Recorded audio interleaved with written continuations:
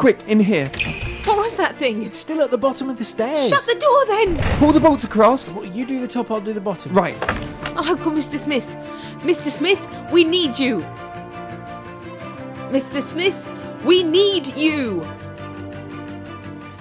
Let me try. Mr. Smith, we need you. Mr. Smith, we need you. Maybe we could all do it together. Mr. Smith, we need you.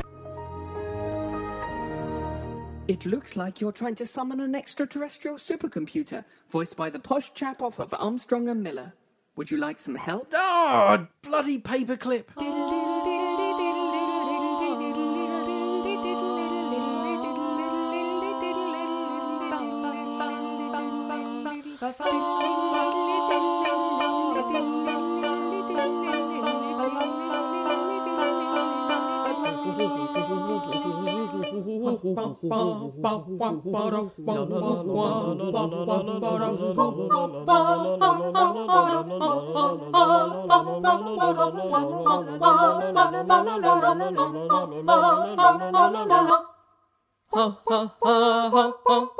Hello everyone and welcome to episode 4 of season 3 of the Oodcast. With me today I have the sexy and yet temperate Chris Sigma. Hello. The smiley and geniotic, that's another word for genius, like Chris Alpha. What idiotic genius. Hello. Yes, that's that too. And balancing up the team for the girls' side, I have Nicola Simpson. Hello. That's my mother. Oh, and there's me, Laura. Hello, everybody. Now, for this week, we decided we'd do something slightly different. We were given, probably quite rightly in my case, a bit of a dressing down for our belittling of the Sarah Jane Adventures. Hold on. Hour.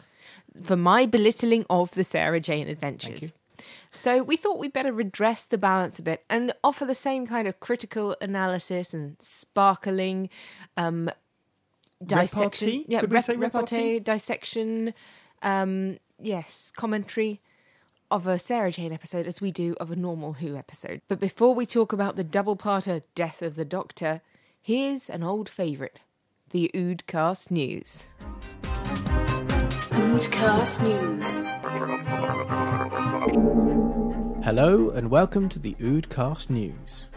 Rumours that Catherine Jenkins is to sing during this year's Christmas special seem to be confirmed when a job lot of female armour, blonde plaited wigs and Viking helmets were spotted being unloaded near the studios in Cardiff this week.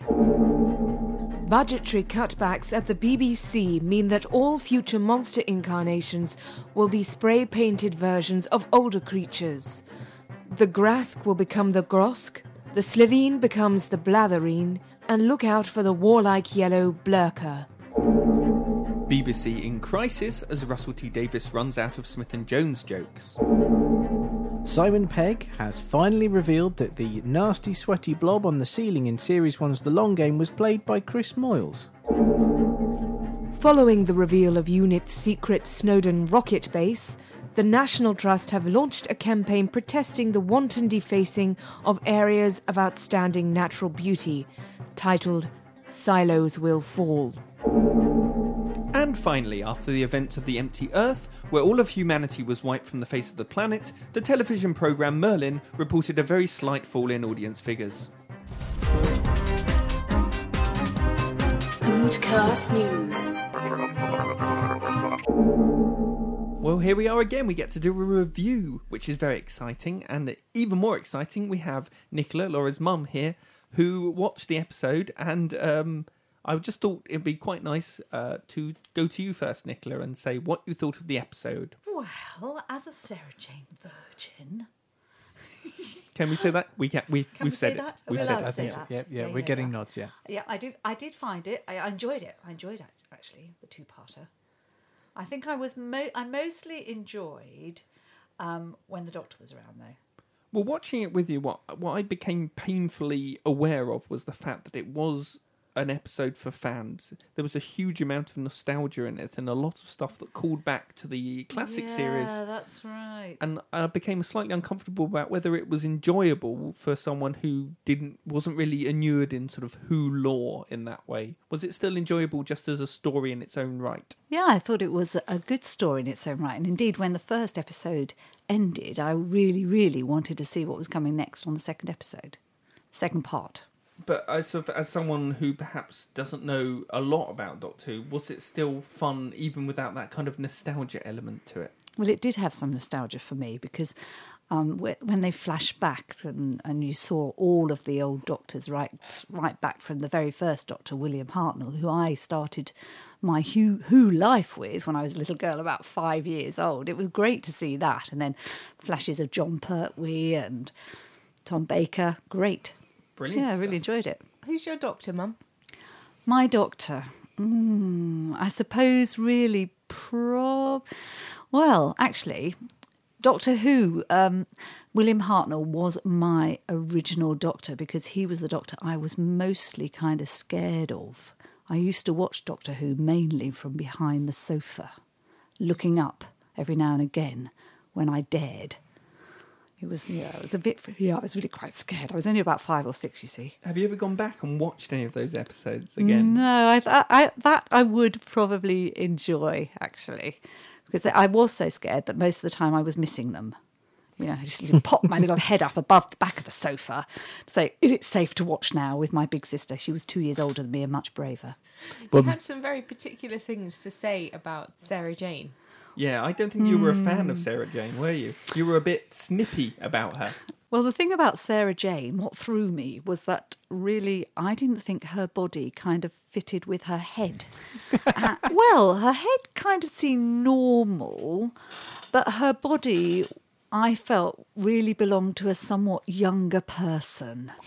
And it really, she didn't kind of add up. I couldn't buy into her because I was so distracted with the fact that the two parts didn't. It was like one of those books that you had as a child. Was wearing leather boots. Well, it wasn't. It was also the shape and You've the got kind. leather boots. I have indeed, but I just feel that she hasn't aged gracefully. I don't think she's quite comfortable with where she's at. Oh. Well, I think I've got to agree with you to a certain extent about some of the companions and aging gracefully. I think that Jo Grant? Yeah, the one with the big lips. She looks like she's Jo had Jones now. Yeah, Jo Jones. She looks like she's had a lot of work done. She looked a bit like a surprised duck. she But- has had a lot of work done, I Has she? think, yeah. Yeah, I wondered if she was related to Julia Roberts because her mouth was so big. But let's not plough too much through these two very respected actresses' facial features because that's just bowing to the hegemony of the patriarchy that we are all submersed in. The what? And artificial standards of beauty that enslave womankind. So let's not go there anymore. I'll tell you something I did think. I think that Katie Manning was able to bring back Jo Grant as a recognisable character. And I think the character that we saw on screen was a good kind of extrapolation of the young Jo, and that made me happy. Yeah, I That is agree. good. I thought she was very good, actually. I was a bit worried because I didn't really like Jo Grant the first time round. Not that, from the ones I've seen. So I was a bit worried she'd be rubbish. And I had no opinion, having never seen her. Yeah, you have. You saw her in The Green Death. Oh, yes. Yeah, she was very ditzy in that, wasn't she? So a lot of interesting things in this story. It was the first time we saw Russell T Davies write the 11th Doctor. What do we think about that? Do we think that was good? I really like the story. It's something that Russell T Davies has always done well, is just the straightforward story. I know we've talked before about the way he resolves complications, shall we say, in his storyline with whatever it meets in the kind of the Doctor Who universe by just using very easy get-outs. If you just think about it, think about something and it will happen. Yes. And that's been used before, and it was used in this episode too. But the setup of this story was very nice. I liked the idea of an alien race that were just undertakers for the universe.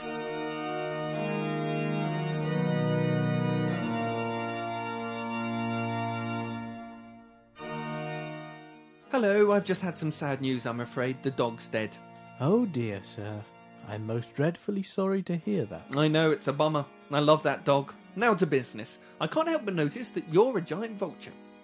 Indeed, sir. Well, that's a bit weird, isn't it? I mean, this is the Undertakers, isn't it? Yes, sir. As you see, my brothers and I are custodians of the dead. But you're also vultures. Your perspicacity in this matter is astounding, sir. We are not of your world and have travelled many light years to offer our services to your people. So you're giant talking space vultures. Yes. That's crazy. I only mention it because on this planet, vultures circle the bodies of the dying. Then they eat them. I see. So I wonder if this whole undertaking gig is a little bit in bad taste, given the context. I couldn't possibly comment, sir. We may resemble vultures, but we are, in reality, an alien race. Our biology differs significantly from all terrestrial life on this planet. Are you sure? Because you do look exactly like vultures. I mean, exactly. It would be a big coincidence. Life is sometimes a complex puzzle, sir. Our calling is to reflect all that glorious mystery even as we honour its passing. Yeah, whatever. Are those wings, or do you just have really big shoulders? Stop asking me about vulture things! Whoa, sorry, dude. Think I must have hit a nerve there. Didn't mean to ruffle your feathers. That isn't funny! No need to get in a flap. Soon we will be lords of time and you will tremble at our power. Then we'll see who's making jokes. We will be ultimately powerful and death itself will be destroyed. Wait, sorry. So your eventual aim is to eradicate death completely? Yes. Are you sure? Because if I understood you correctly, your whole planet's economy is predicated on arranging funerals. It's literally all you do. Won't destroying death effectively leave your entire species destitute? Oh, shut up. I'm just saying you'll have to find a new trade. Perhaps you could be butchers or farmers. How about getting into theatre and the arts? Well, it's true that we Shansheath do possess a certain flair for the dramatic. There we go. You could be actors and writers, tell epic poetry, paint beautiful pictures. Culture vultures. Ah! Ow! Did you just shoot me with an energy blast? It is our natural defence system. All Shansheath can summon such energies. Well, that's not very vulture-y, is it? We're not vultures! Okay, fine. I get it. Didn't have to shoot me. Right, now to business. Can I buy a funeral? I seem to be dying. Of course, sir. We'd be happy to help.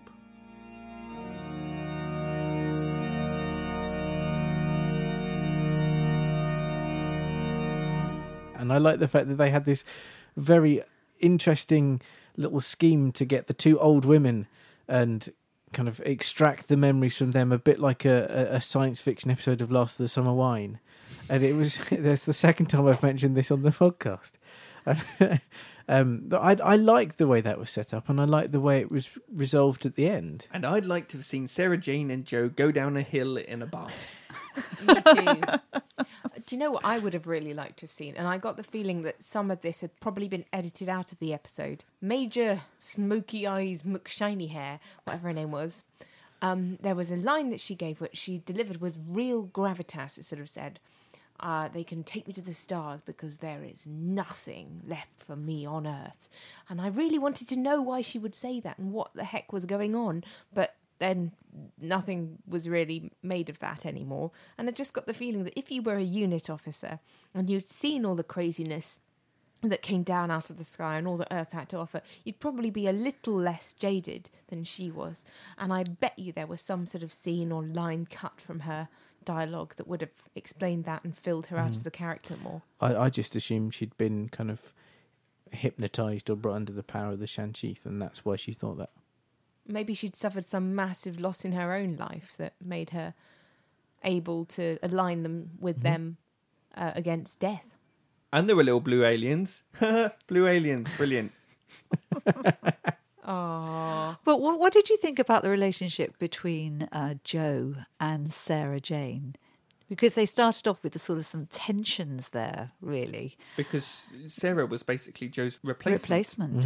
Yeah. And I thought that was quite good, the way they ended up actually really supportive of each other.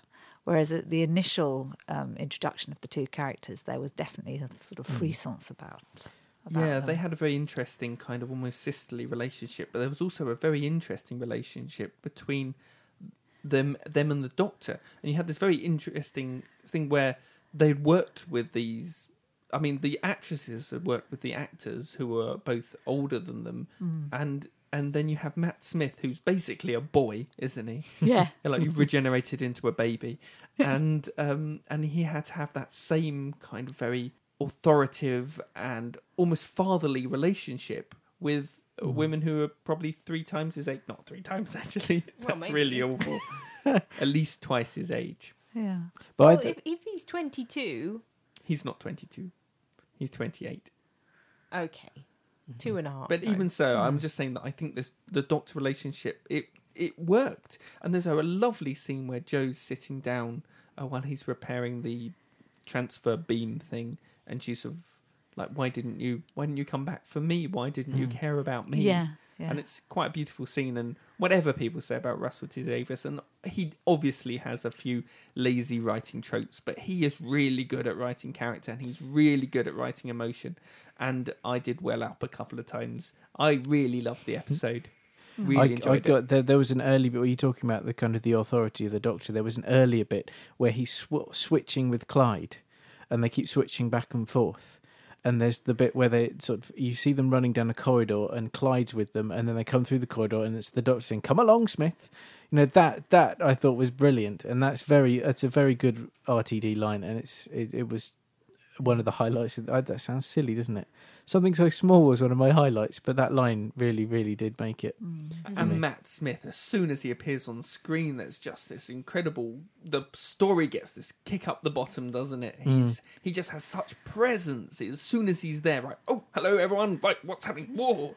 And his fingers start fluttering, and it's all sort of go. It's very Yeah, it was exciting. a high energy when But he even entered that, his it. first line was a joke, wasn't it? When he he has that quite a long first line. He said, "Hello everyone." Oh, that was strange. I've just swapped places with Clyde. Can't you tell? Which means I'm here and Clyde is in a lot of trouble.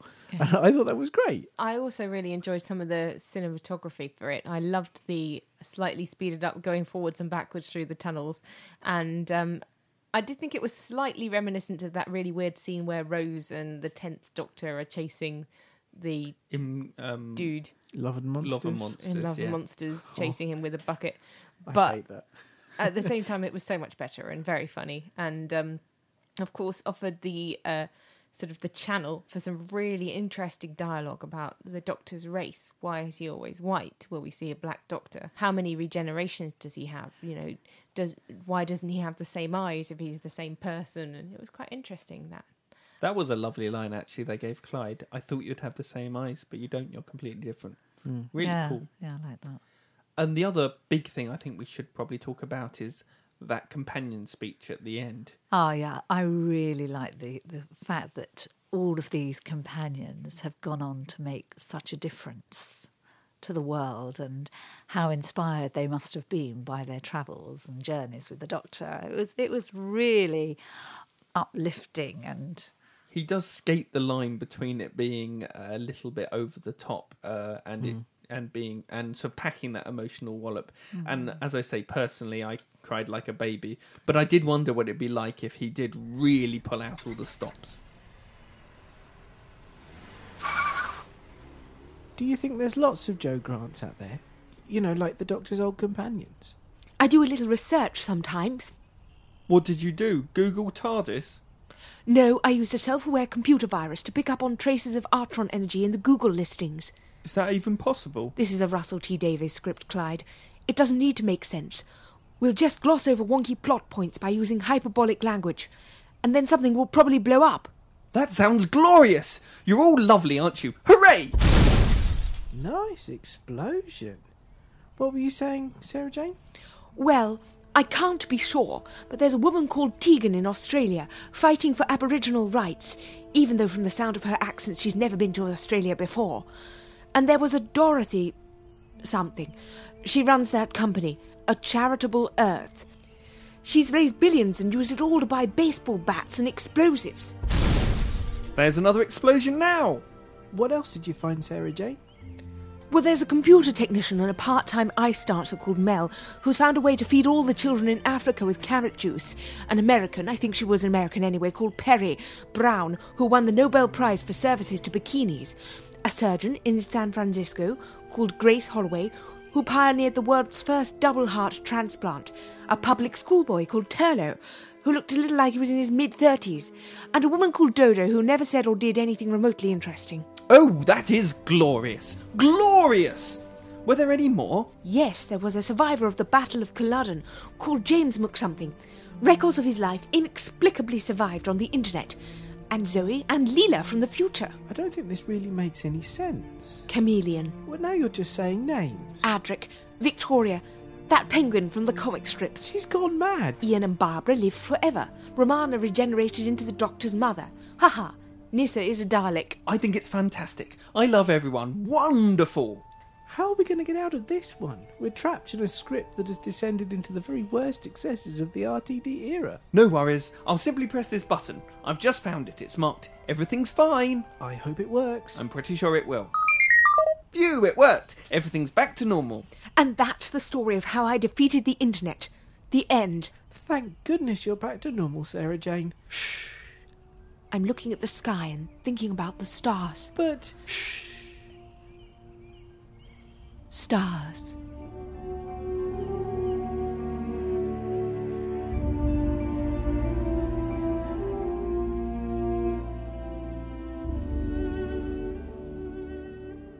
Yeah, what did people think? It I mean, it was wasn't. obviously a slightly cheaper program. You know, they did Another Planet by putting some red gel over the lens of the camera.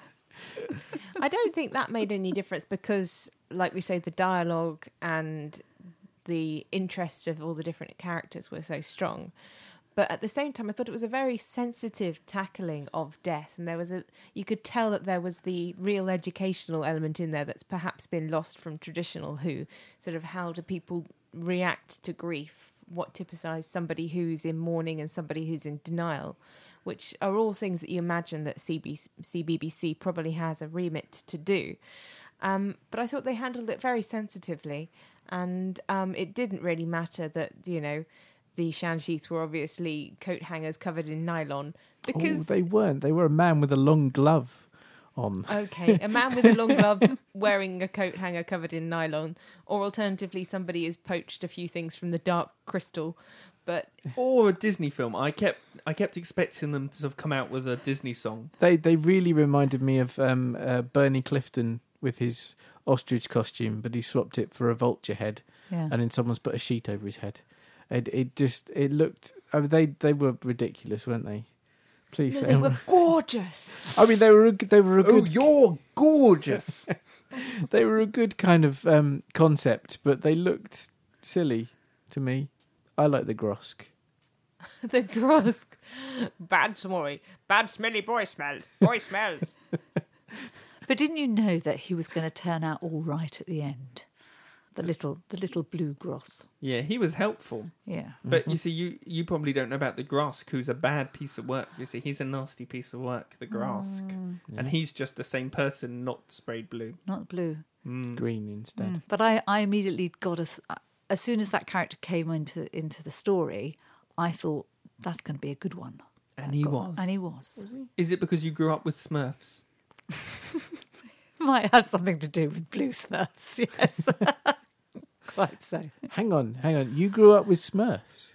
Well, She was raised by Smurfs. No, I didn't. I wasn't raised by Smurfs. Were you raised by Gargamel? There is one thing I didn't like.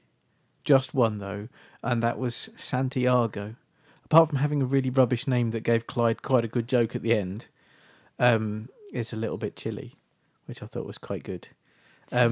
What did he actually do? He served no purpose. He was a really bland, empty character. Just looked a bit good in a trendy T-shirt and funny hair. He was the And eye just candy. disappeared. He was the sexy, probably related to Russell Why T do you need Davies eye somehow, candy when you've work got two experience middle-aged guy. actresses? And For the young girls. I'm fairly sure that he's coming back. I think maybe if Tommy Yeah. Knight is now at university and not able to do the show, there was all this talk about, oh, we're always travelling and I wish I could settle down. I'm fairly sure that we'll see more of him in the next series. I hope he gets more interesting then. Well, I was going to say that I think he could get more interesting because obviously he's had the Joe upbringing, the kind of bohemian, different approach. So he might bring a different flavour to the two characters, the two younger characters. That's kind of what I didn't like it. didn't about like him. that? He had all that magnificent kind of background, all that really good potential, and they did absolutely nothing with it. They Not did yet. make him just toss around his hair like a Weller commercial. No, exactly. I mean, I agree Yeah. that he didn't do much, but Chris, I don't think we really wanted to spend too much time with him with so many people on the screen. I think No, but then just don't bring him in now. That's what I But was... isn't it just an introduction so Yeah. that they can draw out some potential for the future? Maybe. And and the bringing- link with Joe Grant would make Yeah. him an interesting character. Yeah. So they had to bring him in now. And bringing him in now is probably a good idea because, like, if you've got a brand new hen and you want to introduce it to a hen house full of hens who've been there for a while, what you do is you wait till all the hens are asleep, and then in the middle of the night you creep in with a new hen and you put it on the perch, and then in the morning all the other hens wake up and they're like, oh, she's there, she must have been there all along. And Also, then they you don't... stand outside the hen house and you make gossip. Oh, this hen is brilliant. Oh, if you ever meet that hen, it's going to be. But the she's point a is, really nice hen. You sneak in your new hen while something else is going on, and you put it it's- in a tight t-shirt. That's right, with glossy curly hair, and then it's like they've always been there, and then everything can just go on as normal. That's my hen and young boy analogy. Back in the summer, one of us had a birthday. I'm not going to tell you who that is, but if you pay attention to the Facebook page, they sort of broadcasted it. They held a party, and the idea of the party was that we would have everybody coming to do something. So we all did a performance. And for my part, I decided to give everyone a flavour of what it's like to read a bedtime story to the littlest doctor after he has been dressed as the Doctor all day, running around and fighting all of his enemies. So this is what I did. So, Luke, are you ready? I'm going to read you a new story tonight. No, it's not Harry and the Dinosaurs. I told you, it's a new one. It's called Robbie the Rabbit Goes to the Fair. No, he's just a normal rabbit. Yes, I know that doesn't sound that exciting, but maybe he does something interesting at the fair. Well, I suppose we can change him if you want. A robot rabbit? Why a robot? Oh, I see, there's one in your Doctor Who book. Fine. Right, so it's Robbie the Robot Rabbit Goes to the Fair. Can I start now? Good. Right, here we go then. Robbie the Robot Rabbit Goes to the Fair. What? No, I'm not going to make him a killer robot rabbit. Because I don't want to. Now just lie down and listen to the story. Robbie was a little robot rabbit, who lived in a burrow under the shade of an oak tree. Huh? What is a nut and bolt tree? Okay, fine. He lived in the shade of a nut and bolt tree with his mummy robot rabbit and daddy robot rabbit. One sunny Saturday... What now? Yeah, but if it's a rainy Saturday, then Robbie will start to rust when he goes to the fair, you know? You do know. Well, then why do you want him to rust? Right. Well, I don't find it very funny. But I suppose it is your bedtime story. One rainy Saturday, Daddy was reading his newspaper while drinking his morning coffee. While drinking his morning can of oil. He looked up and called Robbie in. There's a fun fair on today, Robbie. Would you like to go? Robbie was excited. He'd never been to a fun fair before. He closed his eyes and imagined all the fun you could have at a fun fair. He dreamt of throwing the ball at the coconuts. Shrunken heads. Where the hell did you see a shrunken head? Well, yeah, I know there's one on the night bus in Harry Potter, but that doesn't mean that... Fine. He dreamt of throwing the ball at the shrunken heads. Of going on the ghost train, no problem with that bit. Good. Sliding down the helter-skelter and kicking the people at the bottom. I've told you before that might be fun, but it's naughty. He imagined going to the candy floss store and buying... No, I know you don't like candy floss, but Robbie does. Okay, well, what does a robot eat at a fun fair then? Slugs? They don't eat slugs. Metal slugs. Well, they don't exist. Oh, I see they're in your Doctor Who book too. Oh, well, all right, fine. He imagined going to the metal slug stall and buying some metal slugs for his tea. Daddy gave him 2 shiny coins and told him to stay safe and come straight home. Robbie promised he would and skipped out of the burrow. When he got there, Robbie soon discovered that the Skittles were easy for a robot rabbit. I suppose he had telescopic eyes and could fire the balls like missiles, could he? Yeah. He knocked down so many Skittles that he was given a prize. It was a goldfish in a bag. No, I know goldfish don't usually live in a bag. Well, this one does. Well, he does until Robbie gets him home anyway. Robbie held the bag up to watch the goldfish swim around, but it would not stay still. What did you just say? Do you even know what obstreperous means? Apparently you do. Well, yes, okay, the fish was obstreperous, I suppose. And what do you think Robbie did with the fish? No, that wasn't a question, that's part of the story.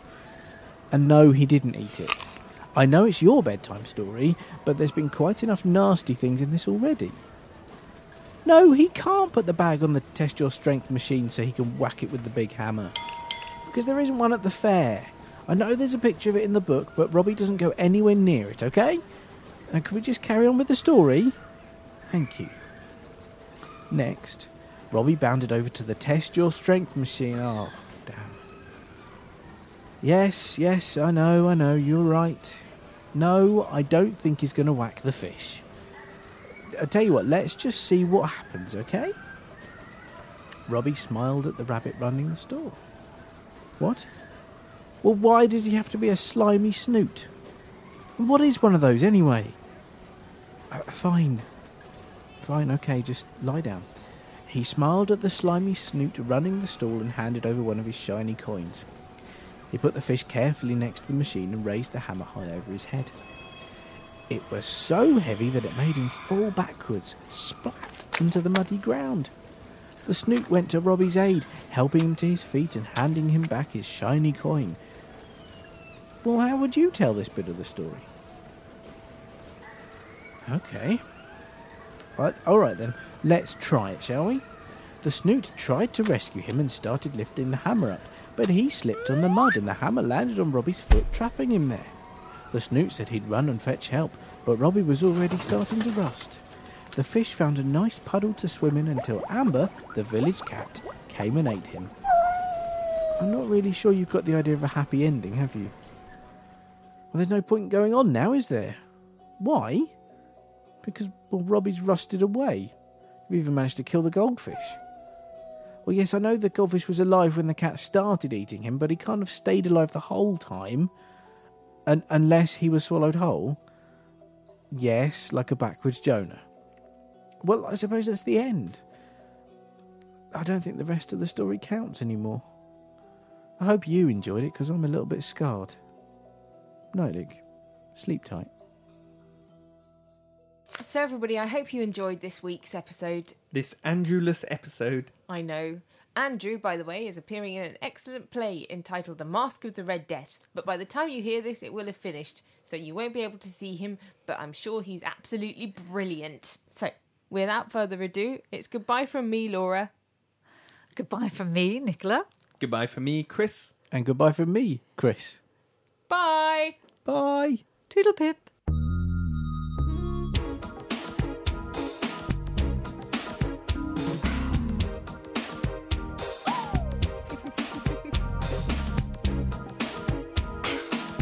Are you ready, Sarah Jane?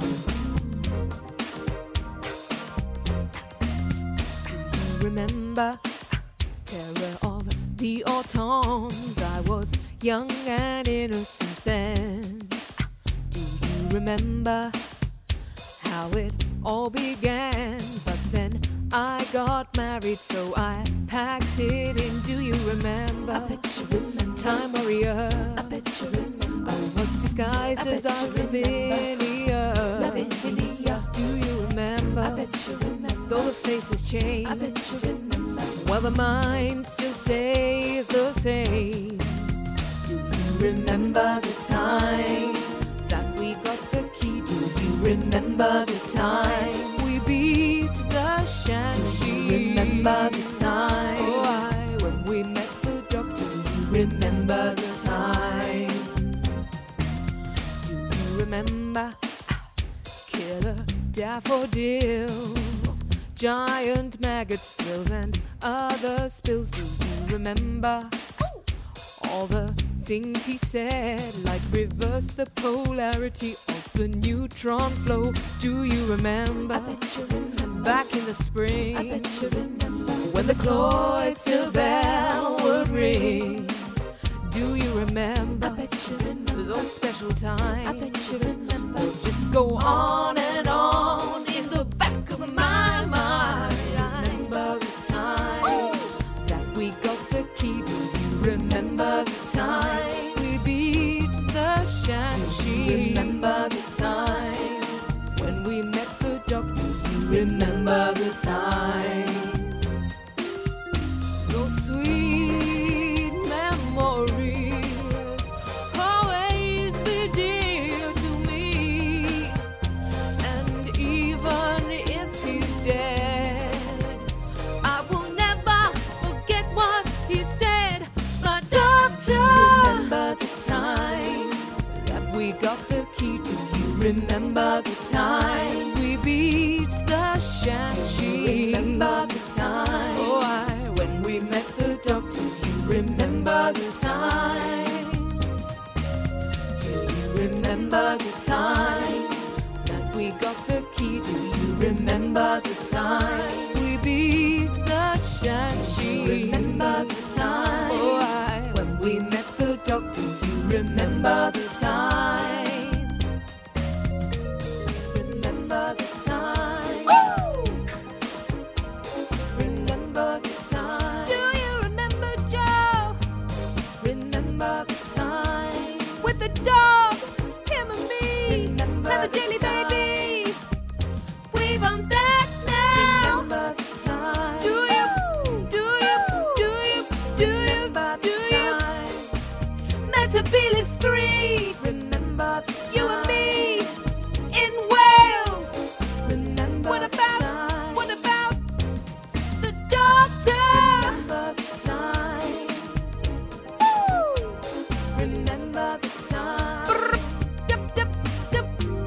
Remember the time. Do you? Do you? Do you? Remember the time. Remember the time.